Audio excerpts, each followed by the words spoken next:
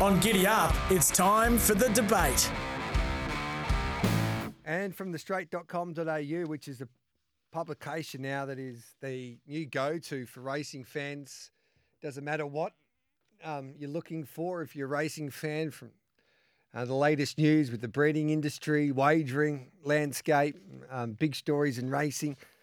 There's only one publication that you need to go to these days, and that's thestraight.com.au. And the man behind that is Bren O'Brien, and he joins us now live from Tasmania. Hello, Brent. Good to be with you, Gareth. There's not really a dull moment in racing these days, is there?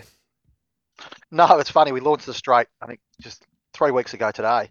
And there were three massive stories that have broken up until yesterday afternoon. As you alluded to, there's probably another one that's come out overnight. But it's pretty amazing in this industry how the news keeps from rolling. There's plenty to write about. And and that's what we're trying to do at the Straight, get across all these stories and hopefully give our audience a bit of an insight into what's going on in the broader thoroughbred world. And how's it going so far, mate? A lot of people have been in contact with me, and you've been on the show the last couple of weeks, and they're loving the new publication, thestraight.com.au. Have you found that you've hit the ground running? You jumped 3 or 4 leagues in front since you've launched it?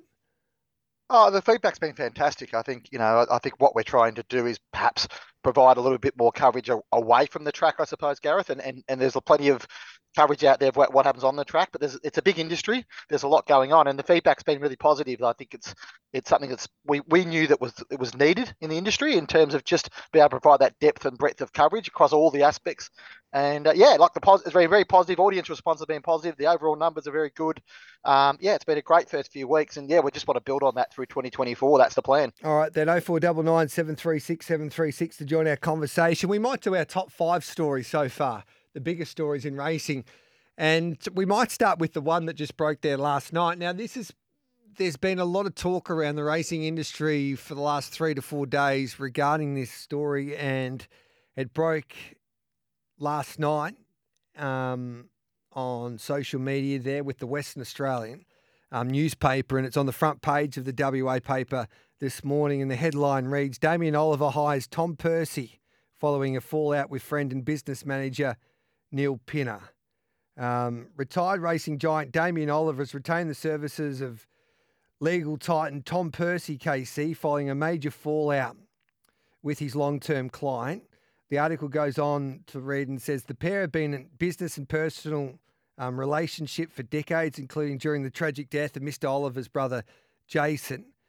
It was Mr. Pinner who met the devastated Damien on the arrival in Perth following the fall, which eventually claimed, of course, his brother's life. It was Mr. Pinner who broke the news to the world that Jason had died, reading a statement outside the Royal Perth Hospital. He also made a speech at Jason's packed funeral. In between those two events came perhaps Damien Oliver's greatest victory on board Media Puzzle in the 2002 Melbourne Cup. Mr. Pinner was even portrayed in the subsequent movie made about that famous day.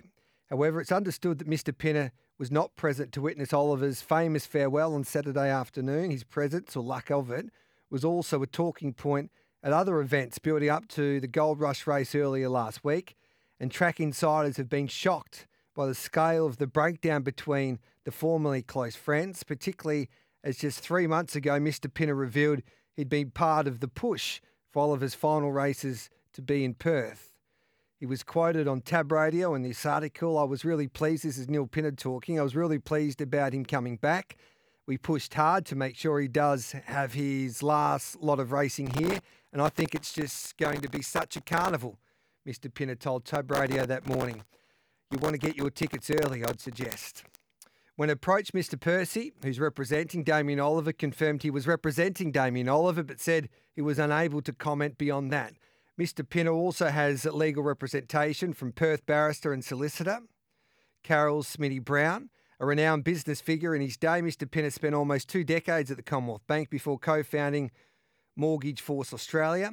Through his business success and racing interest, Mr. Pinner rubbed shoulders with some of WA's most influential, and he became influential himself when he was appointed a board member and then chairman of Perth Racing back in 2016.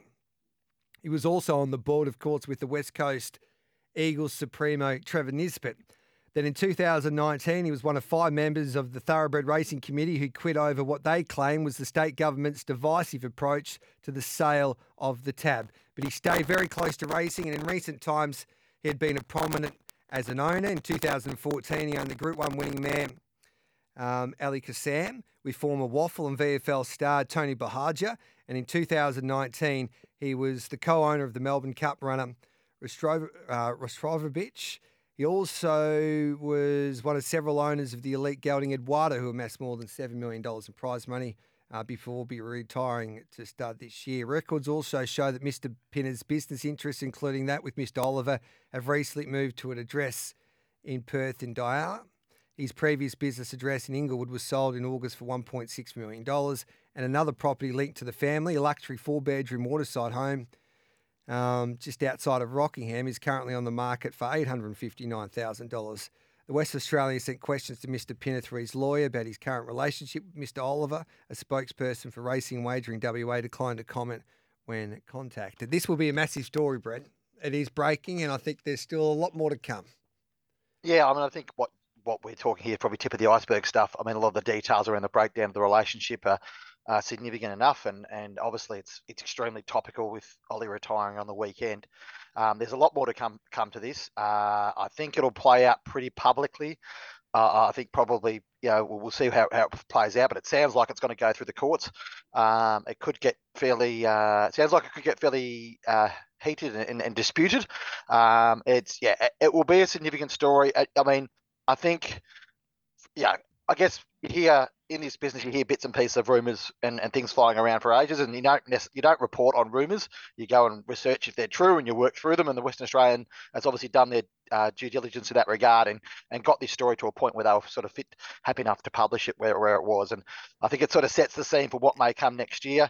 And it's an extraordinary postscript to what was an absolutely amazing day at Ascot on Saturday when Ollie won his last race. So it's racing never stops providing drama, and this will be another dramatic turn in the extraordinary career of Damien Oliver. I think it shocked everyone. I know Neil Pinner, and Neil Pinner has been involved since I've been in racing media. I spent a lot of time in Perth, and he was the chairman of Perth Racing at that particular time, and I think it's shocked everybody in a way that this has happened, because his absence was alarming over the last couple of weeks, especially the last week there heading into Damien Oliver's final race day, because Neil Pinner was like a father figure to Damien Oliver. They were basically a combination and worked together from day one since Damien kicked off his career. And as that article reported, he was with Damien Oliver through his toughest time when he lost his brother Jason in 2002.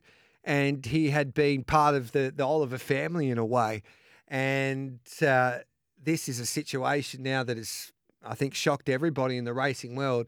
And there's a lot of rumours filtering around in why they have had that split. And I guess that'll all come out in the next, who knows how long, but eventually it'll come out, because obviously when they are both seeking legal representation, Tom Percy's probably the biggest legal man, especially when it comes to this in WA, that there is something that's pretty serious behind all of these rumours, Bren. So, and it's sad to see. It is really sad to see this, because Damien Oliver's been a great stalwart for the industry. We all know that. And he had that magical day there on Saturday. Neil Pinner played an important part, and he was still playing an important part in the racing industry, both as a consultant, as an owner, and a former chairman of Perth Racing. So it is just an ugly situation for racing, especially in WA. And when any of like these stories break, it'll get people talking for a long time. Yeah, I think it's Damien Oliver's always been probably, if not the most high-profile jockey in Australia, certainly the top 1 or 2 for the last 20 or 30 years. Anytime anything happens around Ollie, there's always rumours and things going on. It's just the nature of being a high-profile athlete of that nature. I think it probably speaks to the difficult nature of relationships where you've got a long career, you've got a lot of success for Damien over the years, and you've got people managing their affairs and working things through and all that sort of stuff. It's complex. I think it'll play itself out rather publicly going forward. And look, will it we'll see what happens in terms of Damien's legacy. He's got an amazing legacy to the sport and what he's been able to achieve. These postscripts sometimes tend to play out after people retire. Probably the benefit maybe is that this story didn't get out last Friday. It got out Wednesday, so people got to enjoy and Damien got to enjoy Saturday for what it was, which was an extraordinary moment.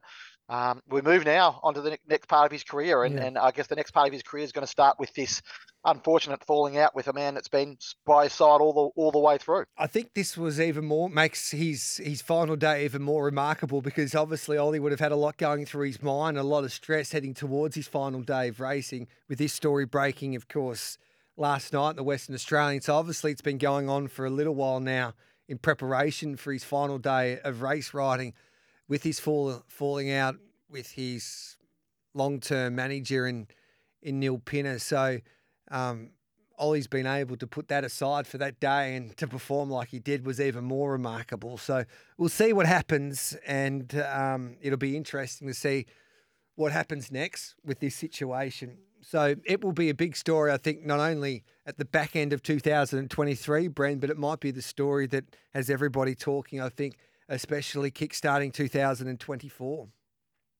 Yeah, and that's the nature. That's the nature of the game, I suppose. Things move on, news moves on, and I think Ollie's post career stoushes or post career challenges will now sort of come to the fore. I don't know about you, but he was definitely in my top 5 anyway. Damien Oliver's retirement. It was one of the biggest stories of the year when he announced it mid-year, and I was glad that he did.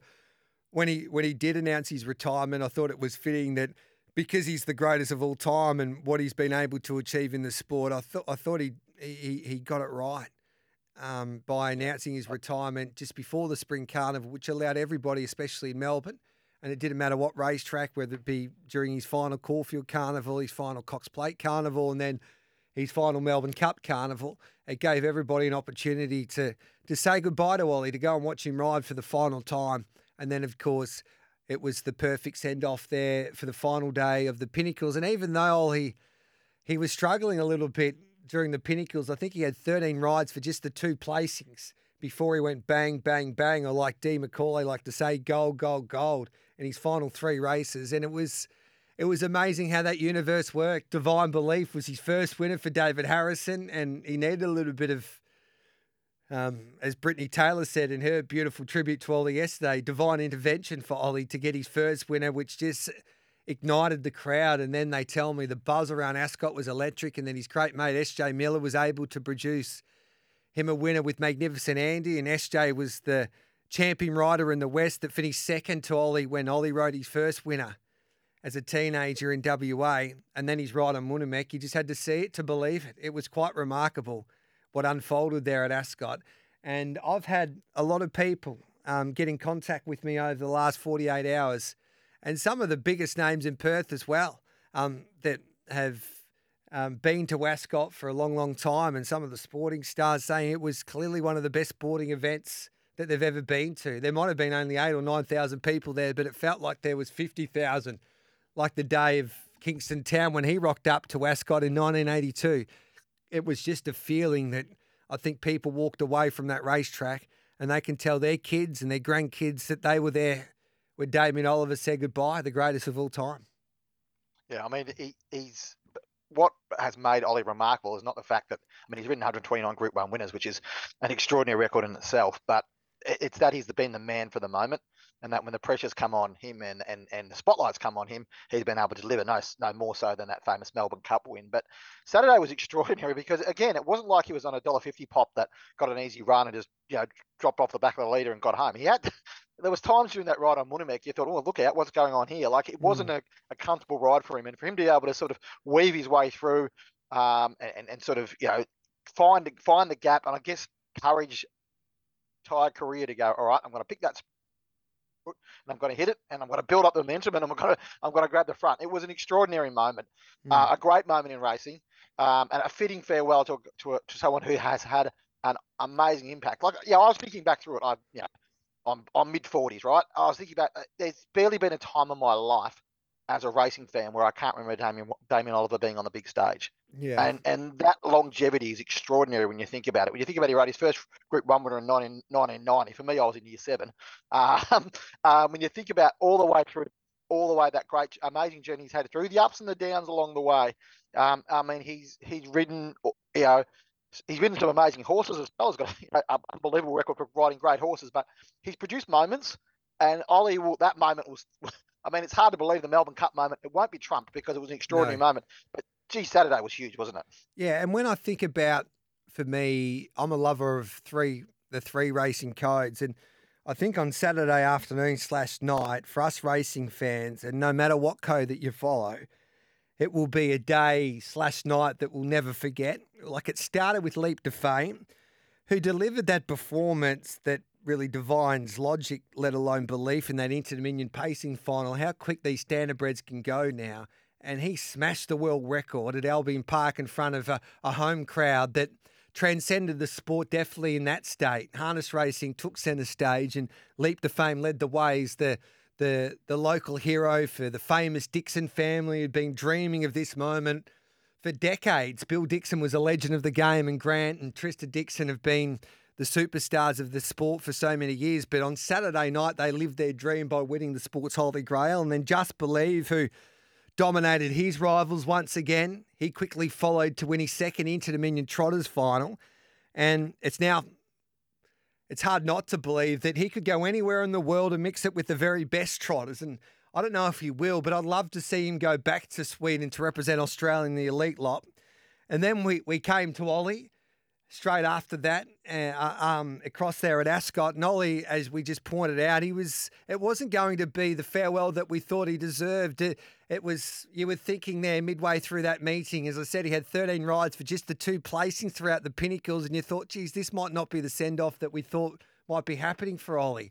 And then all of a sudden, he flicked the switch, and Define Belief, which I think was an appropriate name for a horse to win Ollie's first race during the Pinnacles, and then Magnificent Andy in that story with SJ Miller, and then Munamak and the call from D. McCall. Even though he didn't really pick up Munamak, the way that he picked that horse up in the end, and his call in the last 100 metres will be famous, and it will be ringing in our heads for decades to come. And then the dog named after the horse that Ollie had the most success at Group 1 level in Scalacci, would you believe, for a pizza owner, Jihad Telji, who was the outsider in the world's richest greyhound race worth $1.65 million, hadn't been jumping at all throughout the Dream Chasers Festival. And everyone thought that, geez, he forgot how to jump. And he's got no chance against the world's best greyhounds. And from nowhere, he jumps straight to the front and leads them a merry dance. And that interview after the race there with James Vandermeer is something that will live with me forever. The emotion and from Talji and how that particular performance would change his life forever. It was 2 or 3 hours of racing across the 3 codes that I think I've never experienced before. And it's a night and a day that I'll never forget, Bren. It was remarkable. It truly was.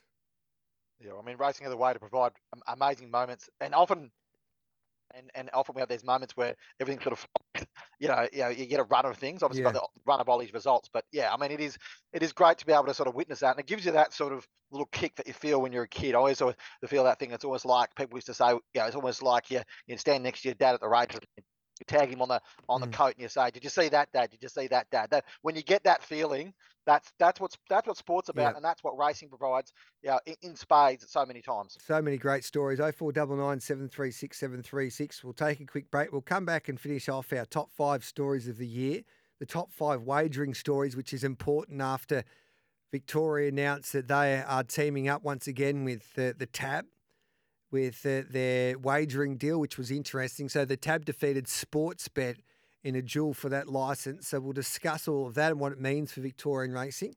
And there's so many other different wagering stories that are unfolding in this in the sport of thoroughbred harness and greyhound racing that could which will define, I think, the future for racing over the next decade especially, and there's some big decisions that need to be made as well on that front. So we'll discuss all of that with Bren O'Brien from the straight.com.au publication straight after this. This is Giddy Up on this Wednesday morning. It's 25 minutes past 8. What about the other stories that have broken over the last 12 months there, Bren? I think the situation with the ATC selling Rose Hill would have to be definitely in my top 5. In fact, I thought that was the biggest story of the year, and it broke only in the last couple of weeks.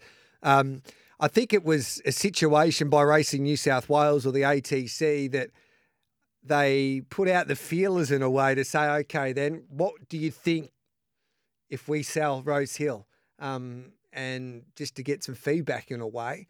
And there's still a lot of water to go under the bridge. In fact, the story's died down a little bit since they did break it a few weeks ago. Yeah, it was one of those stories that, sort of, I guess, came out of nowhere and came out very quickly. And the headline figure was probably the thing that, put most people back on their feet, which was $5 billion. It's a lot of money. And if that would flow through to the ATC, and that's the full realised value if they would develop that site, then they could do a lot with the rest of racing. The question is, do you sell your farm? And you only get to sell the farm once. It was a huge story. I guess, as you said, the details aren't quite there. It's a memorandum of understanding with the state government, which in 12 months' time, they'll probably come back and have a contract on. So we'll know more about it then. The Rose Hill trainers are certainly, still trying to get their heads around it. We spoke to David Payne yesterday, and he said he hasn't had any further consults or conversation with the ATC, but what that means. Now, David Payne will probably retire by the time all this happens, but there's a few trainers out there that are sort of wondering what it means. And I think there's a few people in Sydney racing wondering why why this needs to happen and why it's so desperate to happen, because if it does happen, you don't get it back. You don't get that prime piece of land back in the middle of suburbia. And I guess it speaks to the broader challenges of where racing sits within the mainstream landscape and whether it gets relegated to the margins. And I think the big story breaking 2024 unfolding will be Peter V'landys and his status in the game. Obviously, he's had so much success as an administrator. He's upset a lot of people along the way as well. He's done a wonderful job for New South Wales racing, but the decision there, or with Russell Balding not getting his chairmanship extended for another couple of years, really did tell everybody that there is a changing landscape maybe in the administration and the way that New South Wales racing is controlled. Yeah, it was a rare loss for PVL when they were forced to choose whether Balding continues or they get more scrutiny of Racing New South Wales, and they end up. It was quite a dramatic turnaround in the New South Wales Parliament to basically pull that bill, and now they're looking for a new chairman for Racing New South Wales. Now, they may find someone who's able to work very closely with PVL again and further realise his goals. But I think what it unearthed was there is some significant resistance within the industry, particularly within the breeding sector, for PVL's grand plans and what he wants to achieve within New South Wales. It was a key moment, and as you said, it'd be really interesting to see how this plays out in 2024. What happens with this new chairman, where things progress to, and I guess whether PVL's grand plan of big prize money, all that sort of stuff. Can it continue in an era where we've got a dropping amount of wagering being returned? There's challenges to the business model of racing ongoing, and what does the new era look like? I suppose, and I guess we'll find out in 2024. PVL is an extraordinarily adaptive human being. He can do he's done some amazing things with Sydney racing already, but it's a very interesting time for him, and in terms of where he wants to go. He's obviously got significant interest in rugby league as well. So there's a lot of water to come under the bridge there. It'll be one of our top 5 wagering stories, but I'll ask you this question, and it involves Peter V'landys. Do you reckon there'll be a time now that you'll have to make a decision between racing and rugby league? It's an interesting one, isn't it? I mean, I think the involvement with rugby league is quite significant, and he's become very much a figurehead for the driving of innovation and change in that space. Whether he can do it in 2 spaces has always been questionable, but he's done it pretty well to date. I guess it comes down to his preferences and where he wants to put his energy. Like if Peter V'landys could probably turn his hand to most things because he's a very determined, intelligent, and smart man in terms of what he can achieve, but whether he wants to continue to sort of get dragged into the world of racing politics and the world of rugby league politics, it's sort of up to him. I think he'll have both positions for as long as he wants to have them, but the challenge will be whether he actually does want to do it longer term. I'll just give you an example then. So the point of consumption, if sport go after some of the cash, the point of consumption the tax generates and takes money away from racing, do you think that puts Peter V'landys in a really difficult spot regarding a conflict of interest as 2 sports fight for the same wagering dollar? Yeah, I mean, that's going to be an interesting challenge going forward because it will possibly become a battleground. Yep. What will enable to do? It'll enable people to wedge PVL, and that's probably what he doesn't want to happen because they've pretty much been 2 separate and distinct entities to date. If he has to sort of become between two of them and there's conflicts of interest involved, then it enables people to wedge him. And his political opponents, of which there are a fair few, and more than we probably thought of 6 months ago, will be able to utilise that to say, hey, this guy can't do both sides of the game. And there are people out there that want to end the Peter V'landys reign in New South Wales, and they will use what they can in order to get there. And this may be one point. It might be one sort of technical point that they might be able to wedge V'landys on the fact that he can't be standing in both the rugby league camp and the racing camp at the same time. He could say, well, it's actually a positive that I've got the sport's best interests in mind, both those sports, and I've got control over both organisations, and I'm going to make sure that everybody gets a fair hearing, and I'm not going to go to war against each other regarding the two sports. So that'll be interesting to see how it plays out. Just quickly with the other top 5 stories, I think that Jamie Carr's made headlines throughout the year, and I think at the end of the day, she's had a pretty good end to the year. She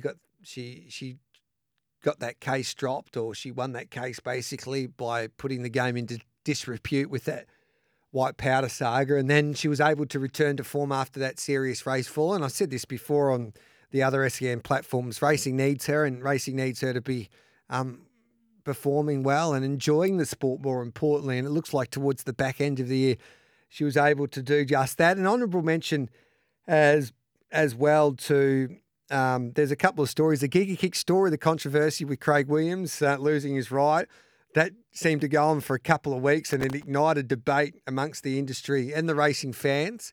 And also the Scotty Brunton situation, I think, in your state was huge. And he delivered a really interesting letter to his owners saying that he basically owed more than $1 million to the taxation office, and then he lost his licence. And this is coming from a man that was a leading trainer in Tasmania for more than a decade, Bren. Yeah, Scotty gets the award for the quote of the year for mine when someone asked him about how does a business get into a state like that, and he said the only thing I passed the only thing I passed at school was bus stops. Yes. That was his quote. And I think Scotty's a very honest, very open person, I suppose, about what he done. It was a significant story down in Tassie because he was such a major player. He's the leading trainer for the past decade, as you mentioned. And there's a lot other going on in other aspects of Tassie integrity at the moment, which is a major concern. The leading harness trainer is under investigation at the moment. The leading greyhound trainer got suspended for life. So there's a fair bit going on in the integrity space in Tassie. Scotty Brunton's departure. Look, I think the thing was that Scotty Brunton was the feel-good story of the All-Star Mile. Correct. The doco about the All-Star Mile, it was, I want to say, the key to it and the most exciting and interesting part of it was Scotty. He's a great character, but unfortunately, it led to the fact that his business, I suppose, probably fell by the wayside in terms of his management of the business, and unfortunately, it's meant that he's unable to train anymore. And someone who is clearly a very, very talented horseman is out of the game, and it's part of the way things work. If you can't run a proper business in this game, you can't unfortunately continue to operate as a trainer. But Scotty's character is a huge loss to Tassie racing, and I think it's a huge loss to Australian racing because people love that larrikin character. They love that quintessential Australian racing character, and when we lose those people, we feel their loss, I suppose. Yeah, Scotty's a wonderful horseman, terrific trainer. And he's made a lot of mistakes throughout his career, but hopefully he can get back to training once again and learn from his lessons. Welcome back to Giddy Up at 8:48. Bren O'Brien from thestraight.com.au, one of our leading journalists in the sport of racing, joins us here as he does every Wednesday. Bren, let's have a look at the top 5 wagering stories. And I guess one of them was the story that broke a few days back that Victoria's once again teamed up with TAB, the Victorian government anyway, as the licence holders for Victoria when it comes to their wagering licence. Did that surprise you? It seemed, reading the reports there, that they defeated Sportsbet in that fight for the Victorian wagering licence. Well, I think, Gareth, what we'll find is that there was, it was always Tabcorp's to lose. They were in prime position being the incumbent. I guess probably the only surprising aspect about it for me, I mean, Sportsbet put up a pretty good fight, but the only surprising aspect about it for me was that it was 20 years. Mm-hmm. That seemed a very, very long time like 20 years ago, just to put a bit of context in, 20 years ago, 75% of money in Australia on horse racing was spent through the tote. Yeah. It's currently about 15%.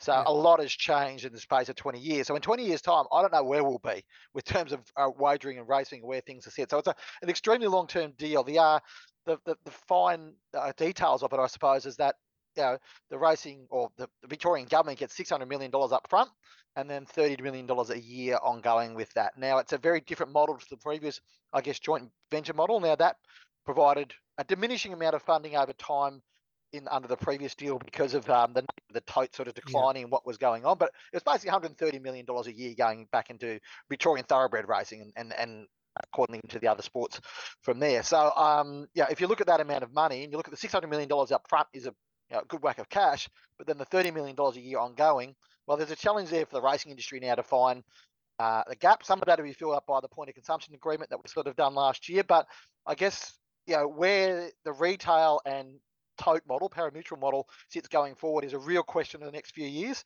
It is on its way. It's probably tote in particular is on its last legs. Look at the numbers. It's not very very strong at all.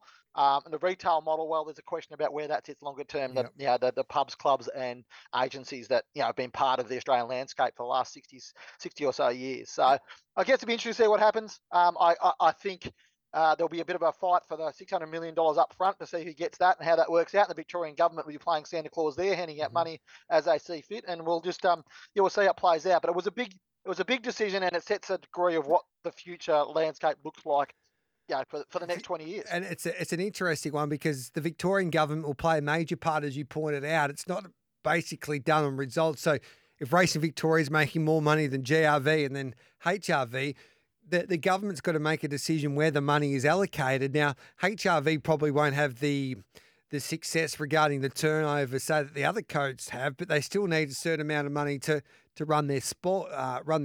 So there's probably a strong possibility that greyhound racing, but definitely thoroughbred racing, might be propping up the sport of harness racing, which will make it really interesting to see what the government does down the track, because GRV and HRV are both under the government banner, basically under the Constitution. Yeah, and I think the thing is to realise this $600 million too, Gareth.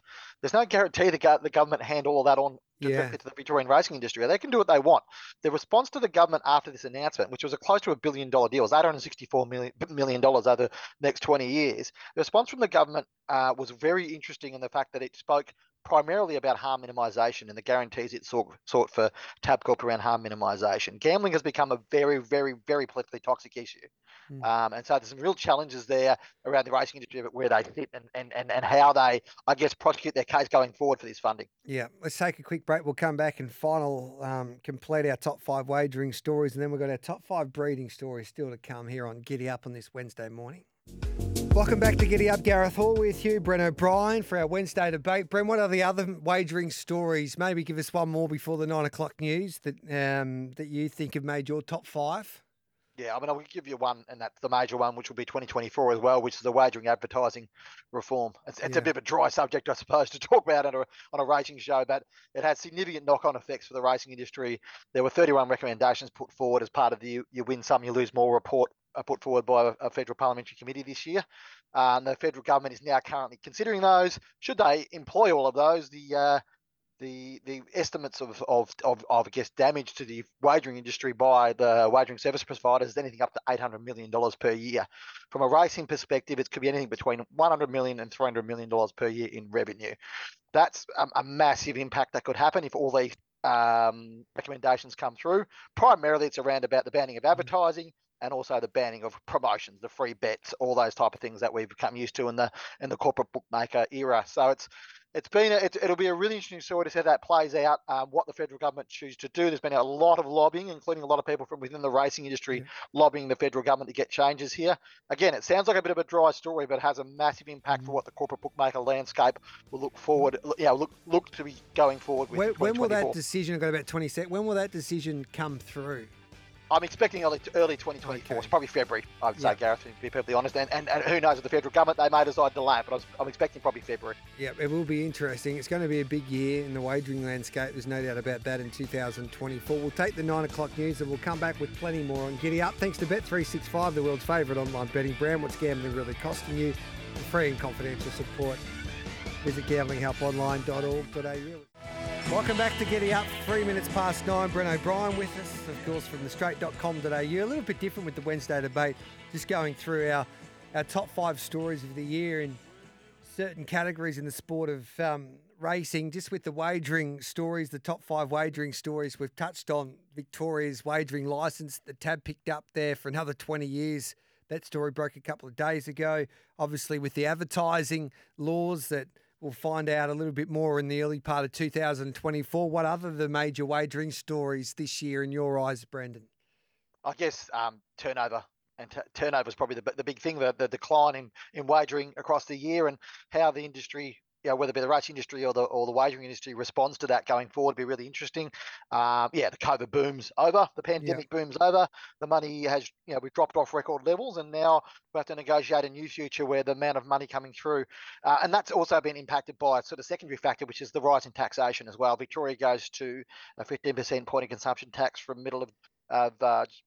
June next year, middle of the year next year, and that will have a significant effect on wagering as well, because I think it gets to a point where, as margins increase, the amount of money that can be spent on punting becomes a bit more difficult for people. So I think that's probably a really interesting story from this year. I just want to point to a couple of stories from next year. At least one story from next year, which will be interesting, will be, now we've got the Victorian tab sort of sorted out, deal sorted out, the New Zealand tab sorted out. What goes on in WA?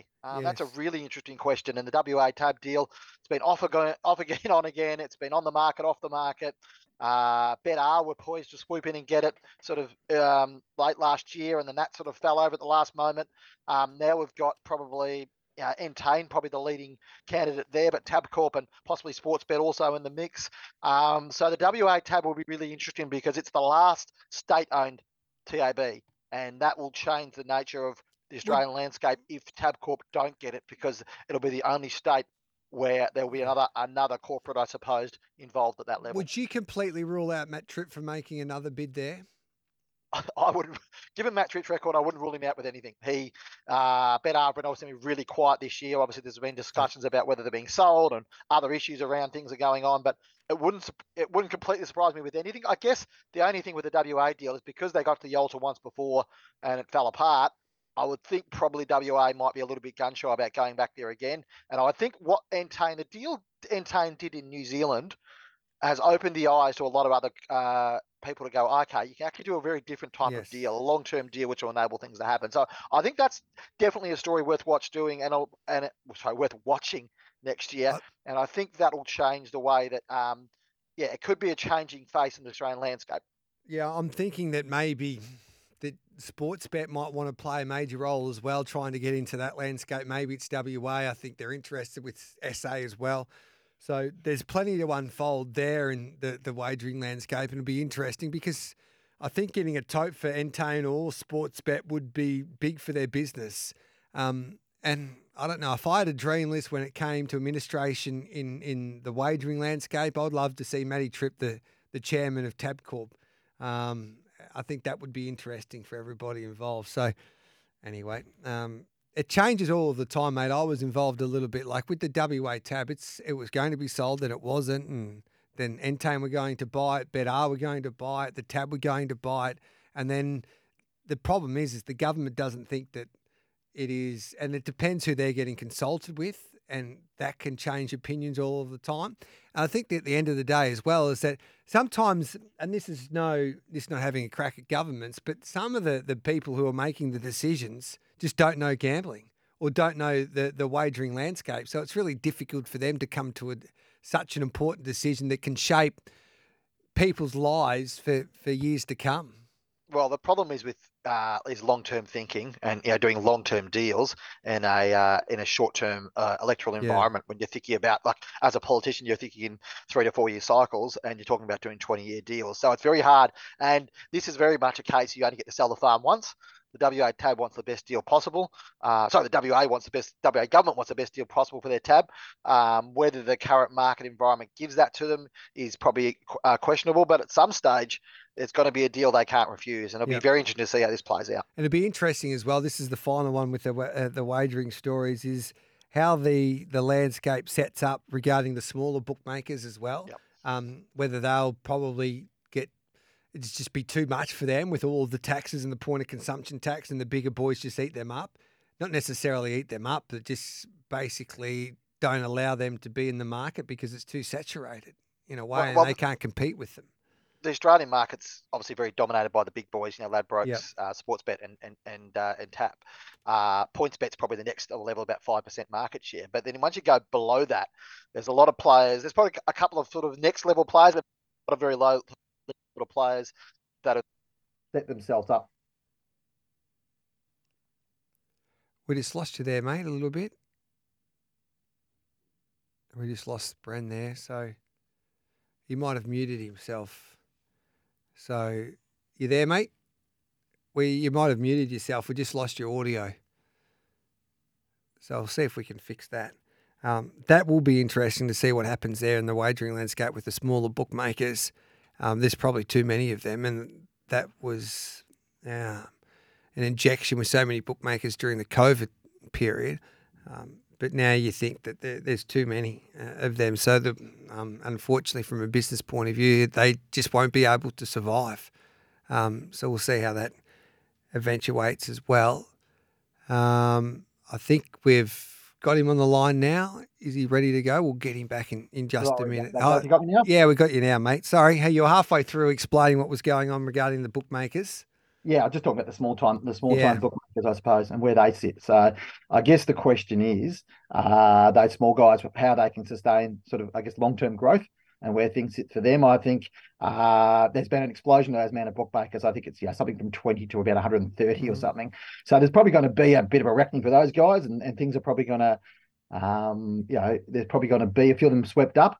But also, you talk about this. Anyway, it's a technical point, but the way that point of consumption and turnover taxes and all these things work, if they can stay below a certain limit, then they don't have to pay those taxes. So there's an incentive for them to stay at a certain size. Yeah. So that's probably why they've sort of grown in the first place. But whether that's sustainable, and as we've seen with a few other issues around the traps with these smaller bookmakers, whether that's desirable for the industry and whether it represents an integrity risk is another challenge. So I think what we'll probably see is a consolidation of those guys in the next 12 months or so. However, the last 12 months has seen significant growth. So it may be the case that things just sort of even out and then drop off from there. And just the last one before we let you go, mate, the top 5 breeding stories, you delivered those in your publication, thestraight.com.au recently. Just run through them quickly, mate. I'm fascinated to hear them once again. Well, number one's Yulong, because Yes. Yulong's had a massive, obviously a massive year, bought every good mare in the market, enormous expansion. They've recruited Vin Cox as their general manager, which is a massive story as well. They're just getting bigger and bigger. I want to put another one on the radar here, which one we reported during the week. Zoostar is now he will be the most prolific winning sire in the world in 2023. They'll have more winners than the other sire in the world. That's a great achievement for an Australian stallion to be able to do that. And he's been able to do that because of his UK crops coming through. Obviously, the crops conceived over there, which has given him bigger numbers. But he had as a couple of days ago, 277 winners, which is more than Lord Kanaloa, who's second. That's a great achievement from an Australian-based sire. Australian-bred sire. And that's a terrific effort. Godolphin, how they move on from the Vin Cox era will be fascinating to see what happens. It's obviously been a big story. They've been a big story for a long time, but I guess they're in a new era now, and what happens is fascinating. John Singleton selling out of Strawberry Hills and selling out of breeding is a really interesting story. Obviously, those horses were purchased primarily by Yulong. Those horses were purchased that were there, but also the property was purchased by Tom Magnier, who set it up as a sort of a different facility now. But Singo has obviously been a massive figure in Australian bloodstock for a very long time. He's effectively exited out of the industry with the exception of a few small interests. And I guess the other bloodstock story is the market and where it goes. It has been a bit up and down. Certainly started off very strongly at Magic Millions on the Gold Coast, but then with a few battles throughout the year. The 2-year-old market in Australia really struggled, and then we moved on to the the New Zealand 2-year-old sale was fantastic and had a great result. So the market is a bit up and down. What it does in 2024 will be closely watched. And and Magic Millions next year next month will be a fascinating watch. Yeah, it was interesting with the ready to run sale in New Zealand being so strong, despite what's been happening in the world regarding the economics. So it defied the trend once again, a horse sale, which it often does. But the Magic Millions will be interesting, especially that middle market. Hey, Bren, you're a star. You'll be a major part of our family next year. Have a wonderful Christmas and New Year as well. And we'll catch you on the Gold Coast, mate. Yep, looking forward to it. Thanks, Gareth. There's Bren O'Brien from thestraight.com.au. Subscribe to thestraight.com.au. Independent racing news, and he's doing a wonderful job, Bren, with his team.